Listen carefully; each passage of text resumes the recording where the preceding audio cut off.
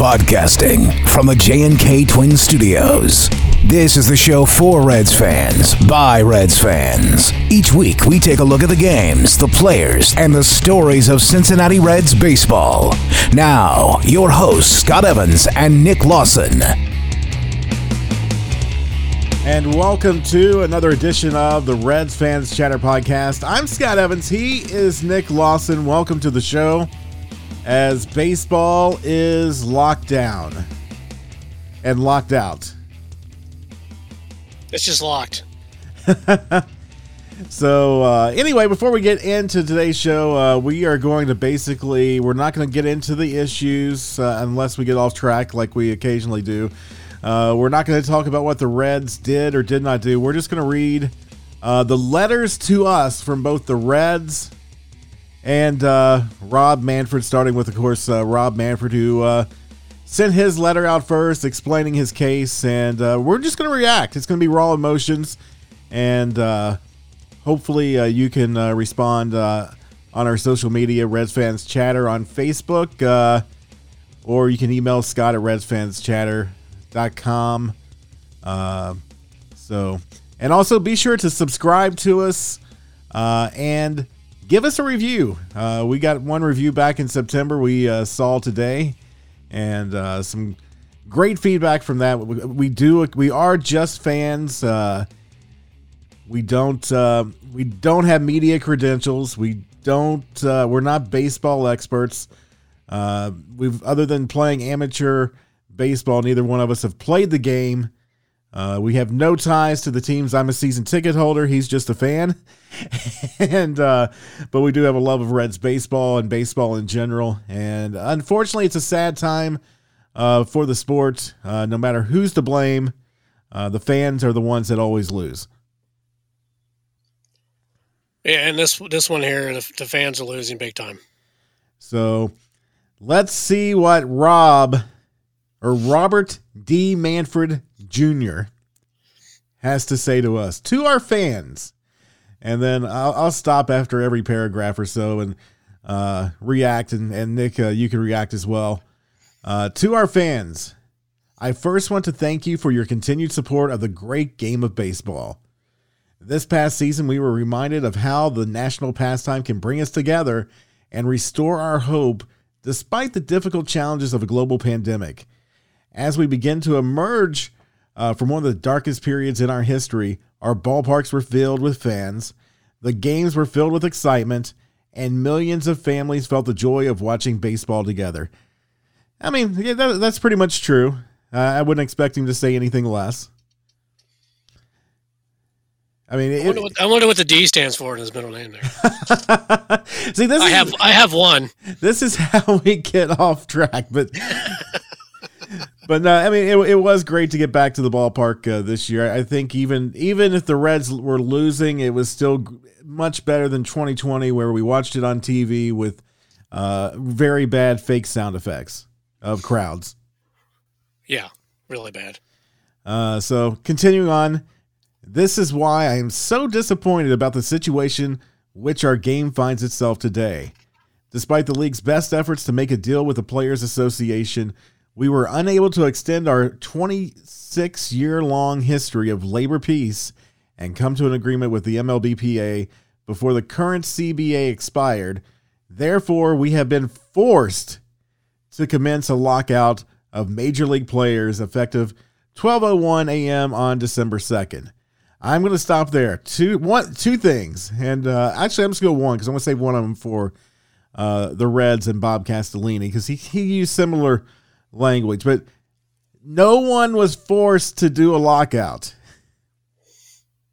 No one pointed a gun to Rob Manfred's head and said, you've got to do a lockout. It's not required by law. It's not a part of the negotiation. I mean, it can't be part of a negotiation period, but there was no forcing to do the lockout. They wanted to do a lockout, and the reasons why may be valid, but he was not forced to do a lockout. Or the owners were not forced to do a lockout. I mean, I wish we could force him to walk out because he's awful. He's an awful commissioner. He is awful as a commissioner, and I think that's part of the problem that led to this because the players don't trust him. I don't think anybody trusts him. I don't think his own employees, I don't think they even have faith in him at all. Yeah. So here's where we get into the nuts and bolts. This is more Rob Manfred. I want to explain to you how we got here and why we have to take this action today. Simply put, we believe that an off-season lockout is the best mechanism to protect the 2022 season. We hope that the lockout will jumpstart the negotiations and get us to an agreement that will allow the season to start on time. This defensive lockout was necessary because the Players Association's vision for Major League Baseball would threaten the ability for most teams to be competitive. It simply is not a viable option.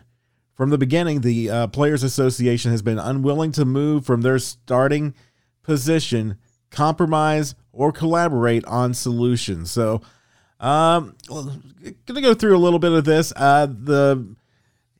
I think the reason why they decided to go with the lockout is in 94-95, the owners kind of got burned because they started the 94 season without a CBA in place. And the players, they went the other way, and obviously we know the history. They went on strike. In 2002, it almost happened again. And I will go to my grave thinking that 2002, the only reason the players backed down is because the fans were literally revolting in 2002. Home team players were getting booed out of the building. In Anaheim, people were throwing foul balls back onto the field, regardless of which team was hitting it, in protest of the players once again going on strike. So the fans, I think the fans are still, the ones that are old enough, me, you, Yeah. maybe a few people younger. I'm 46. I think you're 46, but those of us that those of us that remember the 95 strike, the 94 strike, I should say, I think we're still bitter about it. I'm bitter about it. I am a little, but here's a do you know? Okay. Did you know in spring training, I guess it was 90. Was it 94? 95. I think it was 94. Now, I'm thinking 94 before the strike. Jack Morris was in spring training with the Reds. He's a Hall of Famer. Did you know that? Did not. It's a cool fact. I mean, he retired out of that, but still, it was just cool that he actually put on a Reds uniform for a brief time. Right. But sorry, I got off topic again. I hate to do that. You did. Your ADD is kicking in, but yeah, I think the fans are a little tired of millionaires and billionaires not being able to get along, and in the end, the price of going to a game is just going to go up. No, and in the end of this, the rich get richer, and then we get deprived of the game we love. Right. I mean, and granted, now I saw this stat on MLB Network. Out of the lockouts that have happened in the past, I think there's been 4. All of the lockouts ended with no games missed. The 1990 lockout, of course, did cause the season to be delayed. CBS thankfully worked with the MLB to agree to a later postseason, and of course, the Reds decided we're not going to play in November. We're going to get this done now, and won the World Series in 4 games. So maybe that will happen again in 2022 after another lockout. I mean, I think almost every lockout I think has ended with the Reds being in a good position. Yeah, because 94 they finished as a division leader, and in 1980, or was it 81? 81. The year that they had the best record in baseball but didn't make the playoffs. Yeah, because they did it where it was 2 halves. Right. The season, which was stupid. I think that was a player strike in that case.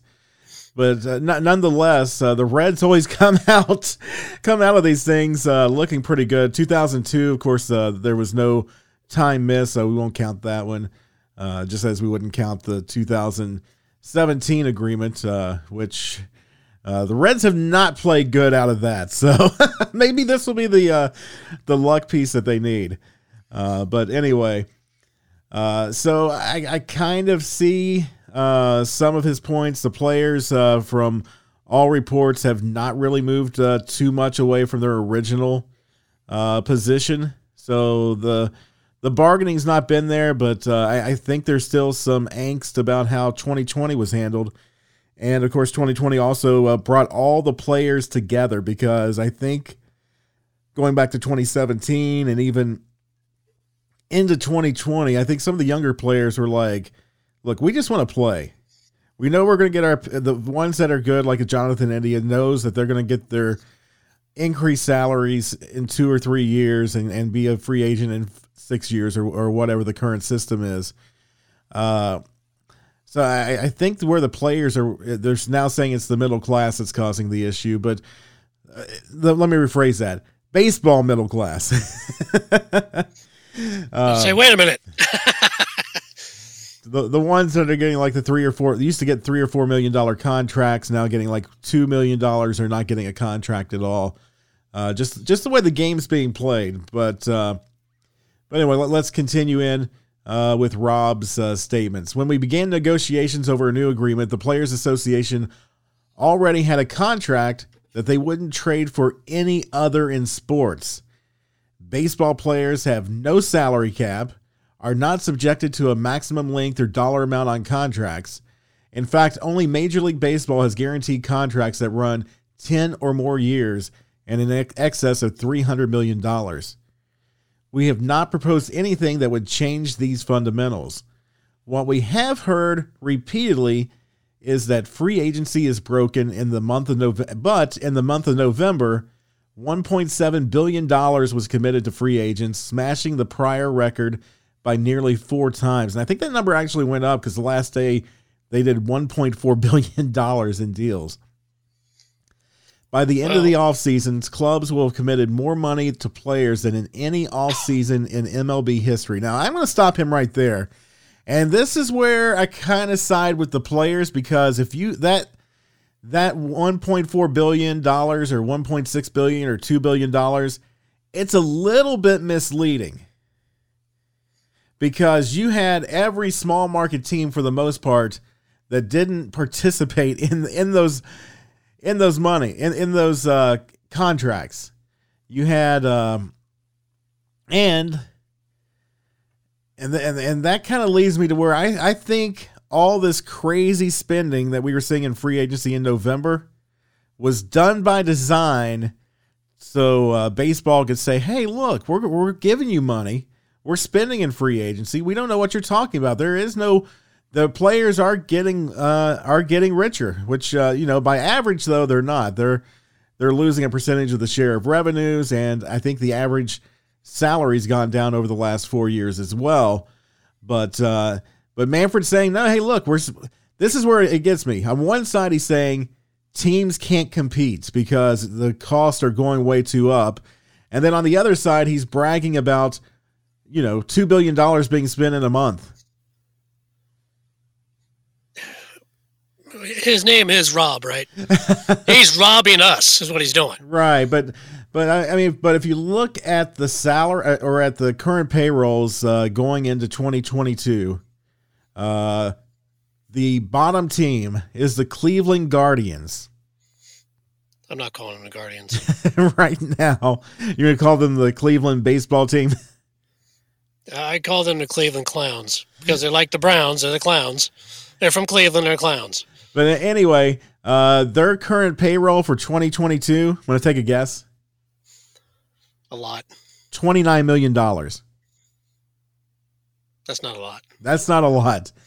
Baltimore, $29.5 million. Well, at least Baltimore signed somebody before this thing happened. Yeah, but after they signed him, they're still at $29.5 million. Pittsburgh, I mean, if you look at this, granted, it's still early in the postseason. A lot of things can change, or off season, a lot of things could change if they do get it restarted. But Pittsburgh, $36.5 million. The Reds are right in the middle of payroll. I mean, looking at social media, you would never think that. $105 million committed for 2022. The Cubs are below that right now at $99 million. The Brewers are at $98 million. So, I know Rob says they spent a lot of money, but most of it's been with the top teams. New York Mets, $235 million. Dodgers, $213 million. The Yankees, $211 million. The one small market team that's been spending a lot lately, the Padres, $180 million. Going down the list, and there's some big. Texas spent a lot of money in the offseason, but a lot of it I think is backloaded. They're at $114 million right now, even with the $500 million plus signings they made in the offseason in long-term contracts. But the game is going younger, and I think that's where both sides are. But it's the patronizing from Rob Manfred is kind of the most annoying. Well, let's go a little bit further so we can get through his nonsense. It's definitely nonsense. So, but I one more thought, and not to be a conspiracy theorist, but I don't believe in coincidences. When you have all these teams, they're acting like it's a huge active season, but then you have Kansas City, Cincinnati. Pittsburgh did sign one player to, I think he was already on the team, to a longer-term deal, but they also downsized in the midst of that. So Baltimore didn't make moves. Kansas City, I think I said them. St. Louis made very minor moves. The Cubs made a few moves at the end, but they were for a large market team, very, very relatively small moves. So I really think there was a directive sent down, and this is complete speculation. Like I said, we're fans. We're not media credentialed people. So let me put my tinfoil hat on. Conspiracy theory. I really think Rob and the owners colluded to spend money on one side so they could say, hey, players, the system we have now is not broken. You are getting big money contracts. And then on the other side, cry poor with teams like the Reds, even though they're 15th in payroll right now, teams like the Guardians, who are 30th, and saying, hey, we just can't sustain this system. I think the truth is probably in the middle, but I do find it kind of odd that, you had all these teams making moves, but the Reds didn't do much. I mean, the Reds are kind of slow typically in years. The Guardians, Indians, Cleveland baseball team, they didn't do much. Baltimore didn't do a lot. San Diego didn't do a lot, but I mean, their payroll's pretty up there. So I think you can kind of give them a little bit of a break as far as that goes. But I mean, Milwaukee, I don't think they really did a lot. I know they made a deal with the Rays, but for the most part, a lot of teams were quiet, and I think that's why you see such a big disparity between the first team in payroll being the Mets with their billionaire loudmouth owner, and then the Guardians at $29 million, where that was almost Homer Bailey's contract going into 2019. An overpayment. Yes. So anyway, we'll continue. We worked hard to find compromise while making the system even better for players by addressing concerns raised by the Players Association. I think this kind of goes in where the trust was, because, he screwed over everybody in 2020, making the COVID season more than just COVID restrictions, trying to get the owners less money than before. I mean, I'm sorry, giving the players not just a per game pro rate, like instead of 162 games by 6. The owners wanted to pay the players less than on a per game basis, and that thing got drug out. Everybody wanted to play. They could have played in May of 2020 with a decent spring training at alternate sites like they did. But nope. Rob and the owners tried to use that as an excuse to do some of the things they want to do now, save even extra money. And it didn't work. The only thing it did is it ticked off the players, made them more solidified. And, there's a trust factor there. I think some of the stuff he did with the game, the players didn't like throughout this last collective bargaining agreement, which the players, and I never understood why they did this, they basically gave him a final decision on everything. It's like he could come up with an idea. The players could say, nah, we don't think that's a good idea. And then he could do it anyway. It's like, what's the point?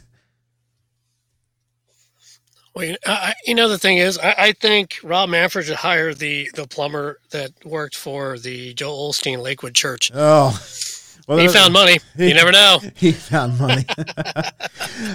Here's what he says the players did offer, and some of these we'll go see. We'll stop each one and see what you think about this. He offered to establish a minimum payroll for all clubs to meet for the first time in baseball history. I like that idea. I think it probably should be a percentage of revenue versus, just a number like $100 million sounds fine. But, if a team is getting $500 million in revenue sharing, just picking that number out of thin air, then $100 million is probably too low for a minimum because, other teams, if that's what the level is, I think it's probably closer to $200 million on average for revenue sharing per team. So if that's 50%, that's probably fine, but I think it should be defined as a percentage. That way you're not going to have tanking, at least from a money standpoint. Right. Yeah, I agree with you. To allow the majority of players to reach free agency earlier through an age-based system that would eliminate any claims of service time manipulation. Now, I'm going to stop him there because they're going to do age manipulation if that's the case. Because let's take the Nationals and is it Soto that was brought up, or even a Strasburg brought up, 18, 19, 20 years old?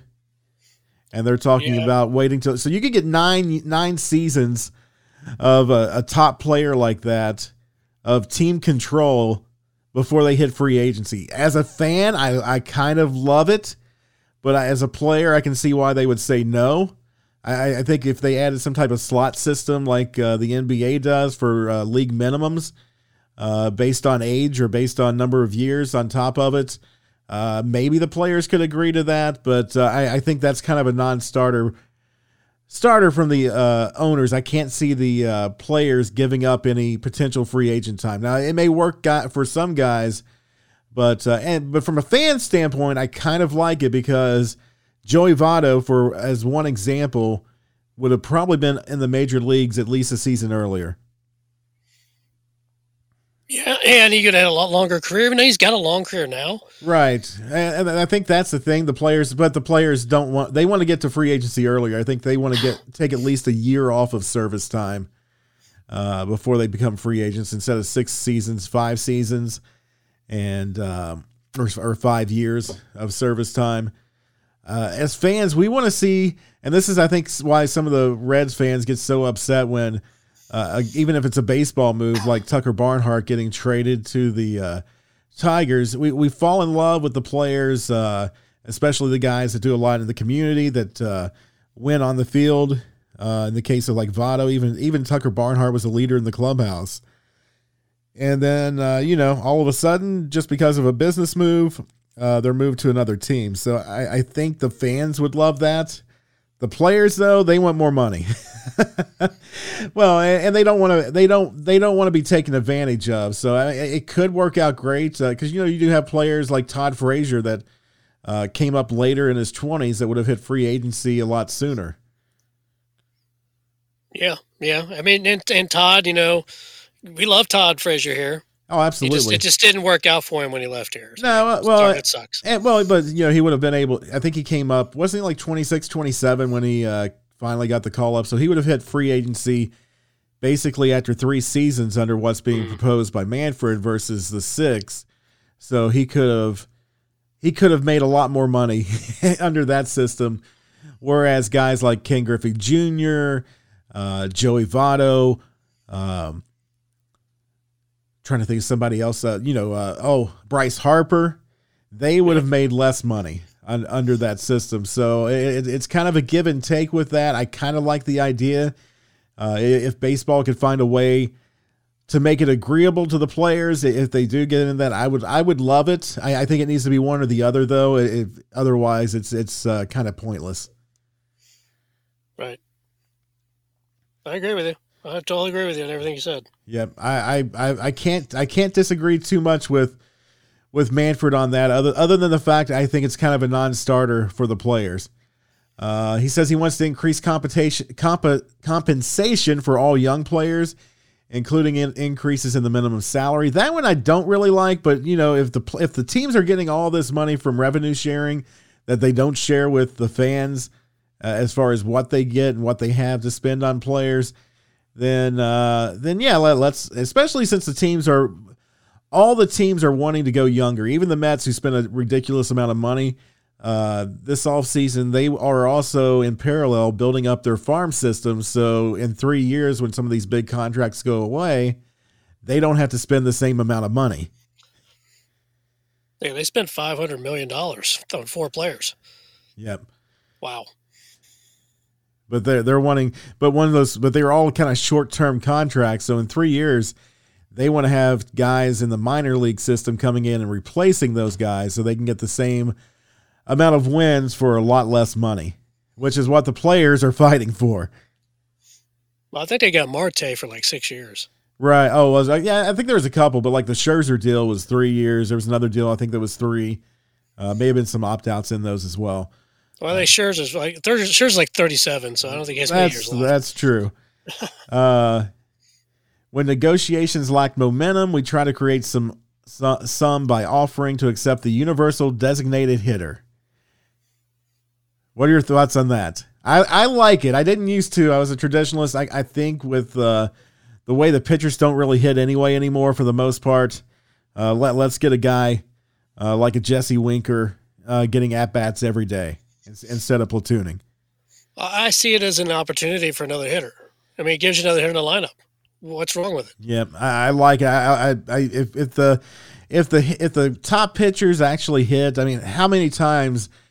Love the guy to death, but when Johnny Cueto was here, and I see Luis Castillo do the same thing, they hit something that looks to be an automatic out, so they just walk down the line, and anything can happen on a throw, and they're not even close. I mean, they if there's runners on base, they would run it out, but if there's nobody on, it basically becomes an automatic out, and as many outs that are happening today in today's game with lower batting averages, I'd rather see a better hitter there than an automatic out, and a chance to get your top ace injured running the bases, which we've seen as well.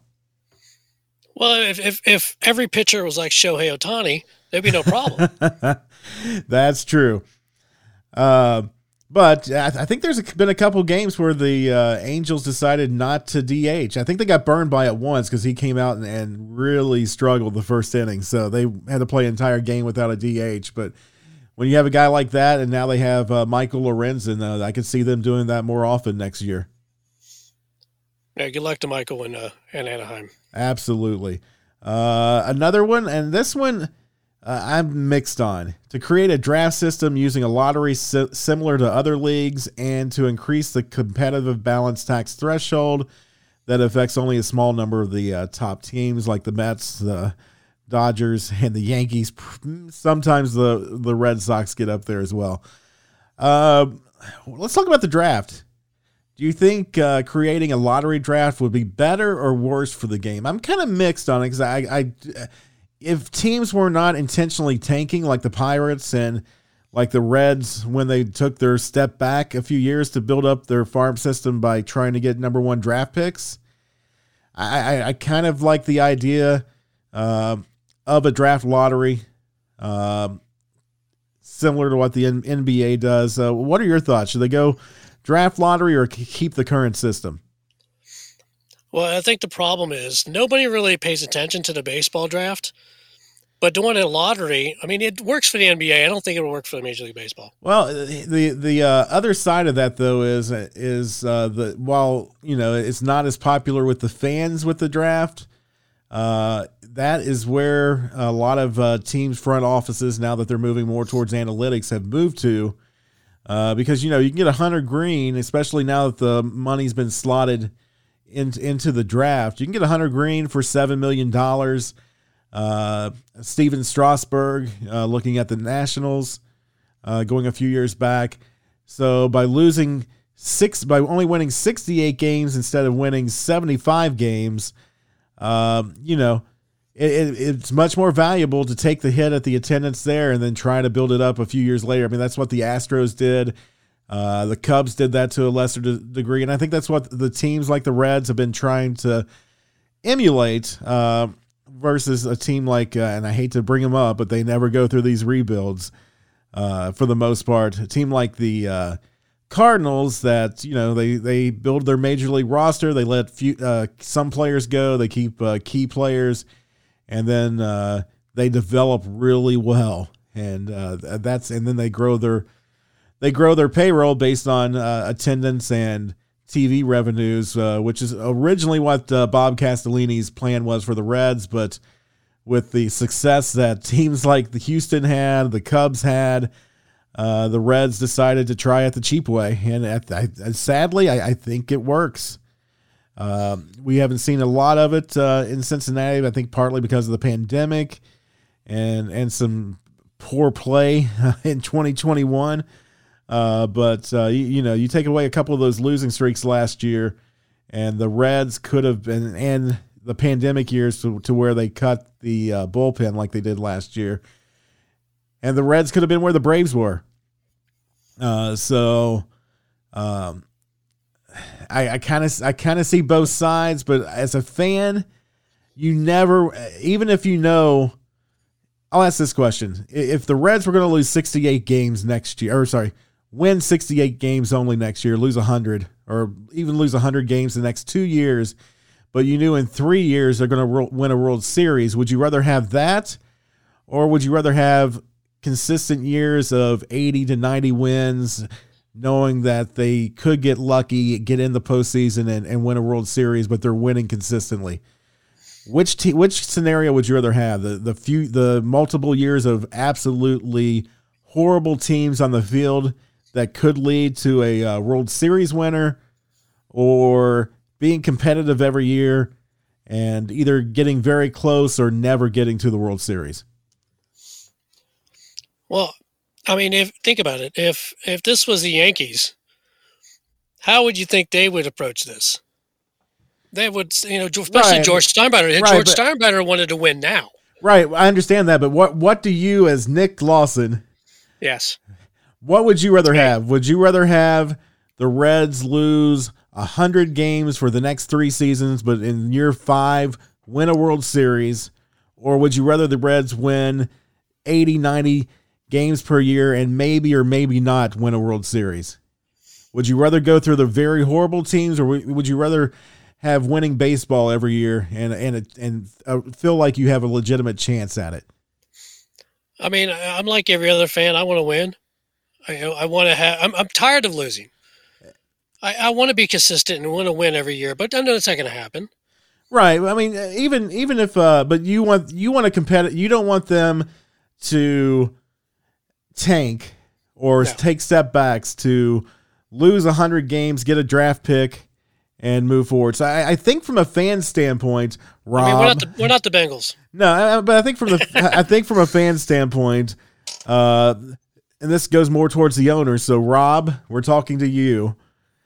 We don't want to see, and I know in your words you're saying that, but the way the owners act, that's not what's happening. So this is kind of, I think we're more on the player side here. How you get there is a completely different story, and we're not smart enough to figure that out. But we don't want to see teams purposely lose year in, year out in order to maybe get a World Series if everything goes right through drafting and developing. I think most fans would love to see what the Cardinals do in their system, which is, they try to keep the key players. They don't keep everyone. They let Pujols go. They let other mid-level guys go. They keep guys on their team like the guy we hate, Yachty. But then they build with it from within, and they win consistently year after year. Their stadium is full, and it drives us as Reds fans nuts because that's how it should be in Cincinnati. But because of the current system, teams like the Reds, teams like the Pirates are incentivized to get those top draft picks by losing 100 games. As much as we Reds fans hate the Cardinals, they do it right. They do it the right way. And I think we need to take a little bit from their notebook and what they do. I mean, I'm sure they're kicking their butt. They're kicking their butts about the Rosarena deal. Yeah. Look what he did in Tampa Bay. Right. So they've got 2 more paragraphs. I'm going to read through them real quick, and then we'll get to the Reds. Their statement's much, much shorter. But to be clear, this is hard, but an important step does not necessarily mean games will be canceled. I mean, it is December, so they got time to get it done. In fact, we are taking this step now because it accelerates the urgency for an agreement with as much runway as possible to avoid damage to the 2022 season. Delaying this process further would only put spring training opening day and the rest of the season further at risk, and we cannot allow an expired agreement to again cause an in-season strike and miss World Series. So that's kind of why he did it there, because in '94 they decided to let's try to work it out, and unfortunately they didn't, and we know the history there. So I'll give him a little bit of that, but if it's supposed to accelerate, you should be meeting every day. You can meet over Zoom, you can meet in person. I mean, if it's up to the fans, I think we would lock both sides in a room, give them Lunchables until they get the deal done. No steak and lobster. You get a Lunchable. You're acting like a Lunchable or McDonald's or something. No, not even McDonald's. No, don't give them the pleasure of a McRib. They get a bologna and cheese or a turkey and cheese Lunchable, and that's it. And if they can't get a deal done in a few weeks, then you start getting the store brand Lunchables. And by the way, those are not sponsors of our show. So to wrap up, today is a difficult day for baseball. That's true. But as I have said all year, there is a path to a fair agreement, and we will find it. I do not doubt the league and the players share a fundamental appreciation for this game and a commitment to its fans. I remain optimistic that both sides will seize the opportunity to work together to grow, protect, and strengthen the game we love. MLB is ready to work around the clock. No, you're not. To meet this goal. I urge the Players Association to join us at the table. So, like I said, I think the owners have some right ideas, but at the same time, like we said, it looks like they spent a lot of money in November, but it was a handful of teams that were doing it. You should not have teams in this game of baseball where there's so much revenue sharing. Even in November, you should not have multiple teams below $40 million of payroll committed for 2022. This is true. Especially when, Cleveland's a decent sized market. They're in the 20s. Pittsburgh's been Pittsburgh forever, but they can afford more than $30 million, $36 million, I think is where they're at. So, the owners can't claim that they're spending tons of money and cry poverty at the same time. The players, they do need to bend a little bit, but, and this is going to be my, when I get into the wrap up, they got to be more, especially to the fans, they need to be more forthcoming. They need to be more transparent. I understand they can't be 100% transparent, but fans are not stupid. We can see BS when there's BS. We see a lot of BS. Oh, absolutely. I'm trying to find, here we go. The Reds statement on the collective bargaining agreement. And I'm going to assume, Bob, these are the words for Bob Castelluni. He did not sign it, but he's the top guy, so he's going to get the credit. Is this a season ticket holder one? Nope, this is the one to all fans. The season ticket holder pretty much said the same thing. Okay. Despite best efforts to reach an agreement, the current CBA has expired, and Major League Baseball has been forced to commence a defensive lockout. Defensive lockout's a legal term, by the way, of Major League players. Like all Reds country, as an organization, we are disappointed. I'm going to stop him there. You cannot vote for something and at the same time say you're disappointed for voting that way. I'm sorry. You made the decision to vote to lock out, Bob. Don't say you're disappointed that you voted to lock out. Just say you locked out. Don't use this language to make it feel like, oh, we're with you. No, you're not. Not on this. Reds Fest should be going on right now. Instead, it got canceled in July or June for COVID when, as far as case counts were going, Ohio, Kentucky, Indiana were probably at one of the lowest points in the pandemic. And people were thinking that the vaccines had ended infections. Of course, Delta variant came through to change that. We know that. But it was not closed because of COVID. It was closed because they knew that a lockout was very likely. I'm not going to say they knew it was going to happen, but they knew it was very likely. So they used COVID as an excuse. Just cancel it. Be honest. Say there's a potential for a lockout. We're not going to have Reds Fest this year. That's really what it was. I will go to my grave with that too. I like how he thinks that we're stupid. Well, I mean, we can read between the lines. Well, yeah, we're not stupid. Now, to be fair, from a negotiation standpoint, that would have been very bad for the team to come out and say there's going to be a lockout while they're still trying to negotiate with players. So I kind of get it, but every fan that pays attention knew that it wasn't COVID. They should have just. I guess they were in kind of a lose-lose situation there, but. At the same time, I'm just letting some frustrations out because I should be at Reds Fest right now getting autographs or watching the Harlem Globetrotters dribble on the stage.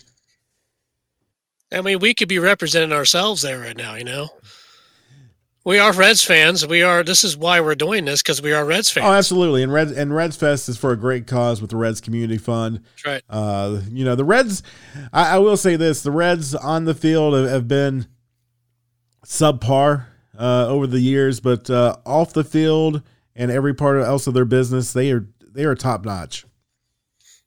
This is true. Everything you see them do for charity work and helping others is phenomenal. And even for the fan experience at the ballpark, you have multiple playgrounds. When your young kids get a little bit anxious, you got the wiffle ball field that other teams started doing after the Reds put it in. The Diamondbacks have one up on their second level where you can go and hit off the tee on a very miniature version of their stadium. They won't let me come out there. I keep hitting it into the stands for some reason. Gotcha. It's for kids, sir. Yep. And then like we said, Reds Fest is one of the best fan fests of all of baseball. Other teams have it. You have to pay for autographs. The Reds, it's not perfect, but it's a great experience. You get interactions with players. There's a lot of other things to do. Listen to executives talk and kind of get an idea of where the team is going. And, we haven't had that the last 2 years. And I think that's hurt the team.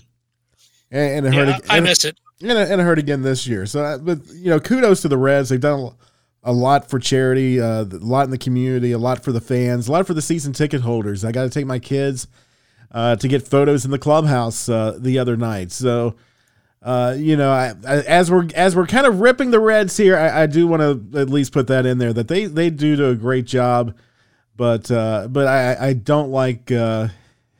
I don't like being, I don't want to say lied, but that's the only thing that can come to mind right now. I don't like being spun. Or deceived. I feel like we're being deceived by ownership. Right. To be clear, this does not mean the games will be canceled. The purpose, that's pretty much the same thing Rob said. Until an agreement is reached, we are not permitted to make any major league roster moves. While MLB works around the clock to find common ground with the players, our work to strengthen our ball club for the long term continues. We will continue to invest heavily in our minor league system and remain committed to our plan of developing the young talent you will soon see playing in Cincinnati. We appreciate your continued support, and we very much look forward to seeing you again at Great American Ballpark in 2022.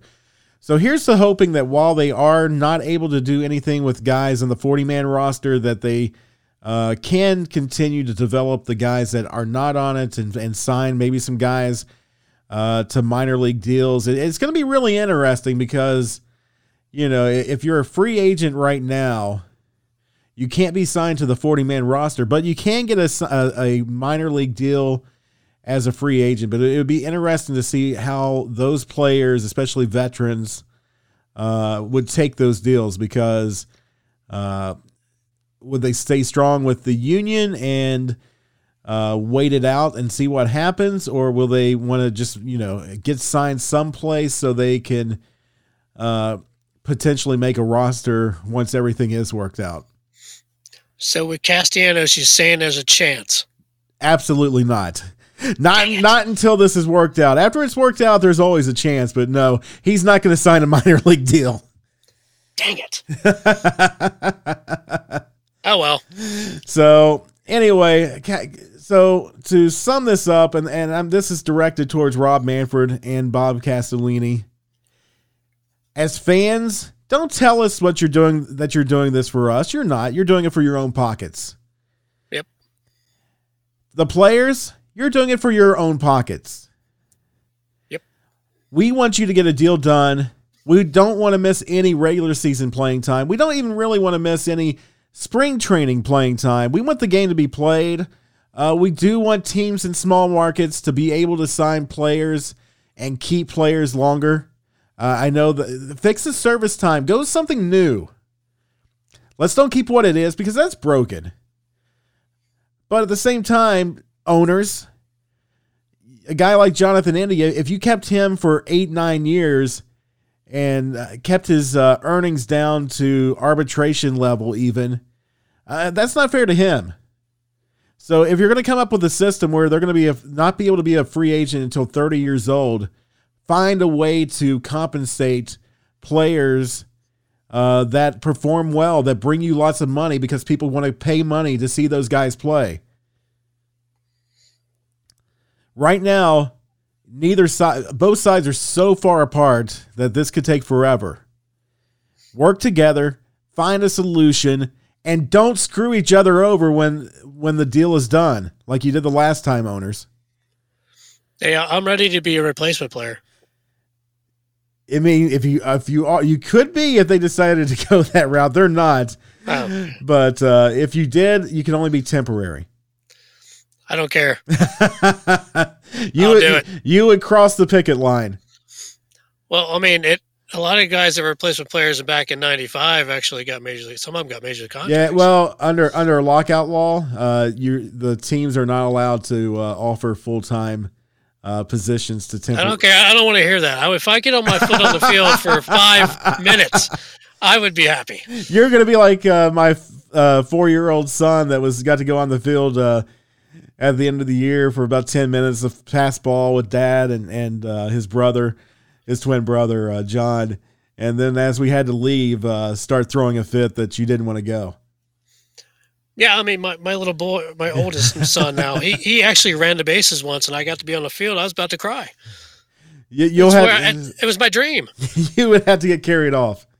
They would have to pull me kicking and screaming, that's for sure. So bottom line, Rob, get a deal done. Players, go talk to him, find compromise, and, let's play ball and end this together. Yeah.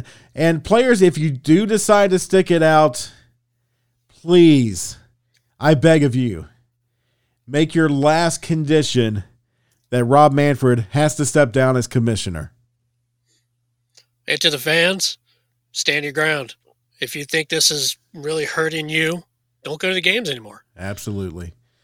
So until next time, when we probably will start doing breakdown episodes of older players or something along those lines, because I'm tired of talking the business of baseball. Let's get into the fun of baseball. Until next time, go Reds. Go Reds.